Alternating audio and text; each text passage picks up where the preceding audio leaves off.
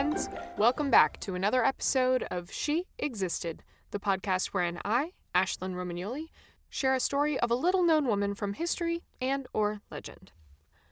Another podcast, a more organized podcast, a podcast less subject to the whims of its flighty creator, might try to keep things in a sensical order for you. You know, grouping women by culture, time period, historical veracity. Alas, you just have me and whatever my whims happen to be this week, and I wanted to keep things a little bit short this week because I'm a little anxious.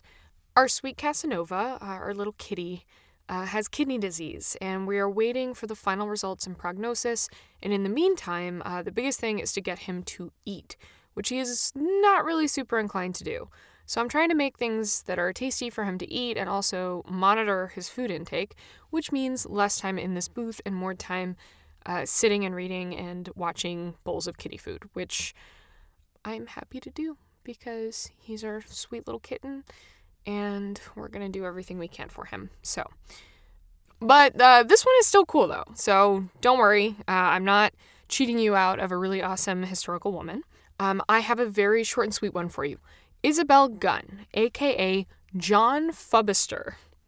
Isobel did absolutely exist and has a rather incredible story, but since we have limited resources about her, all I can tell you is what I can tell you. So Isobel was born in 1781 on the Orkney Islands, which is an archipelago north of Scotland, if you're not familiar. Fun fact, Orkney has been inhabited, or at least visited, by people since at least 6820 BCE, which we know thanks to the discovery of a charred hazelnut shell, which indicates human presence. There are also myriad interesting prehistoric ruins in the Orkney Isles, some of which feature inscriptions in Ogham, an early Celtic script that I learned about as a tree language, because every letter can be identified with a specific tree.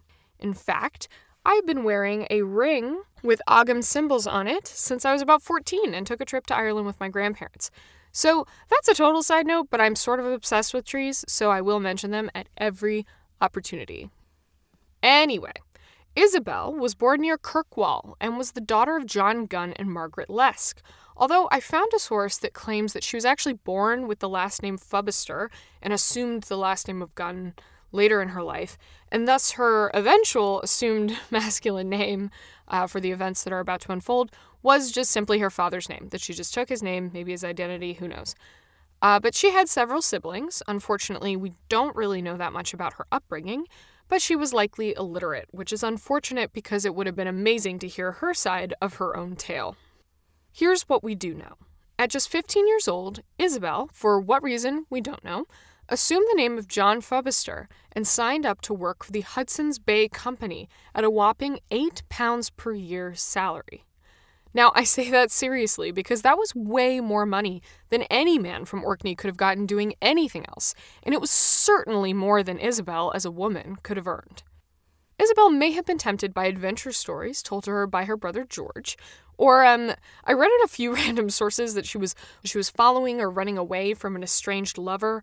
I didn't actually find any primary sources that confirm that, and she was only 15, so personally, I think she was just an adventurous soul who wanted to get some of that cheddar. I feel like we always assume women do things because of romantic drama, and I just don't have time for that today. Working for the HBC was no joke.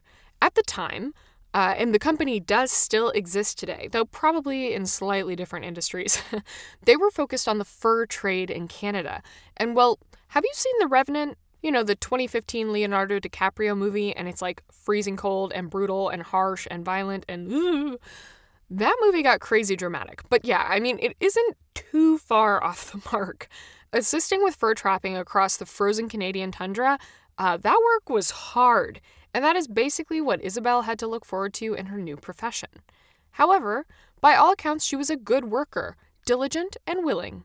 Hugh Haney of the HBC wrote of her, when she was still presenting as a man, that she, quote, worked at anything and well, like the rest of the men. She did this for nearly 3 years and covered at least 1,800 miles in her trekking based on the logs of various excursions. Actually, one account that I read said that she did 1,800 miles just in one journey, which would at least more than double or triple or even quadruple the number of those miles. And not to mention that she was, unbeknownst to anyone at this time, the first European woman to make it to that part of the world. So, very notable for that reason alone. But on December 29th, 1807, she went to the head of the Pembina trading post, Alexander Henry, and asked to sit by his fire as she was in obvious physical distress. Now, remember, Alexander Henry thinks she's just some, young dude trying to make his fortune in the New World. So here's the rest of what happened in his own words from his diary. Quote, "I was surprised at the fellow's demand. However, I told him to sit down and warm himself. By the fire, you know what I'm saying. Anyway, back to his diary. I returned to my room, where I had not been long before he sent one of my own people, requesting the favor of speaking with me. Accordingly, I stepped down to him, and was much surprised to find him extended out upon the hearth, uttering most dreadful lamentations. He stretched out his hand towards me, and in a pitiful tone of voice, begged my assistance, and requested I would take pity upon a poor, helpless, abandoned wretch, who was not of the sex I had every reason to suppose, but was an unfortunate Orkney girl, pregnant, and actually in childbirth. In saying this, she opened her jacket and displayed to my view a pair of beautiful, round, white breasts." Okay, sorry, I have one more sentence of his diary, but I'm just gonna, in the middle of all of this, she's like, no, look, really, this is who I am. I am a woman, blah. And he's just like, damn, yeah, beautiful boobs, love it. Ugh, gross, whatever. Back to last sentence of his diary. "In about an hour, she was safely delivered of a fine boy, and that same day she was conveyed home in my carriole, where she soon recovered." Okay, end quote. Sorry, we made it through. But can you imagine the shock on his part? But even more importantly, can you imagine how horrified and scared she must have been? Now, I've read some historians' notes that suggest that she had taken a lover, John Scarth, whom we do have on record as being part of many of her expeditions. So they definitely knew each other, and it seems pretty clear that he was the father. He is on the birth certificate. But Isobel Gunn says that he raped her after accidentally discovering her identity. And frankly, I am too fucking tired to entertain debates about that. Believe women, people. Women are not stupid. I hardly think Isobel would have endangered her chosen livelihood, at which she was clearly quite competent, in such a way willingly. So she said he raped her, and then she had to deal with the consequences, and he's not really part of her life after that, so that's the story that we're going with. Once recovered, she was not allowed to go back to her former profession, even though nothing had really changed. She was still amazing at her job, but she was given work instead as a washerwoman in Albany. But she didn't seem to like it much, and yeah, I get that. Give me a shotgun and point me in the direction of a raccoon any day over cleaning the house. Just ask my husband. But also, as a single woman with a baby, she was clearly going to be treated like garbage and ostracized. And sure enough, on September 14th, 1809, she was, quote, "discharged, since we cannot think of keeping this woman any longer, as she is of bad character and has not answered the intentions for which she was detained." Which I read as, she hated her job and we hate her. So they forced her and her little baby James to return to Scotland, which seems insane to me. As far as I'm aware, passage on ships like this was not cheap. So damn, all to spite a woman for daring to try to make a better life for herself. She supported herself and her son as a stocking and mitten maker until her death in 1861, presumably, unfortunately, in poverty in the town of Stromness on the Orkney Isles. And there you have it. For once, I thought it was going to be a short one. I said it was going to be a short one, and it is a short one. We may not know that much about her, but Isobel Gunn existed, and for a few short years, she was able to live the life she imagined without having to answer to a husband or a father, which is a lot more than many, many women of her time could say. If you want to know more and dive into this further, you can look up Isobel Gunn, Isobel Gunn. That's also sometimes spelled in the more traditional Isobel spelling. Hudson's Bay Trading Company, that's HUDSON_SBAY, Trading Company. Fur trapping, why not? Dive into that. Orkney Islands. Orkney is Orkney. And Ogham Tree Language, 'cause it's cool. Ogham is how you spell that. Thanks for listening, friends, and please keep our sweet Casanova in your thoughts this weekend. Bye. Hey. Hi, guys. It's me again.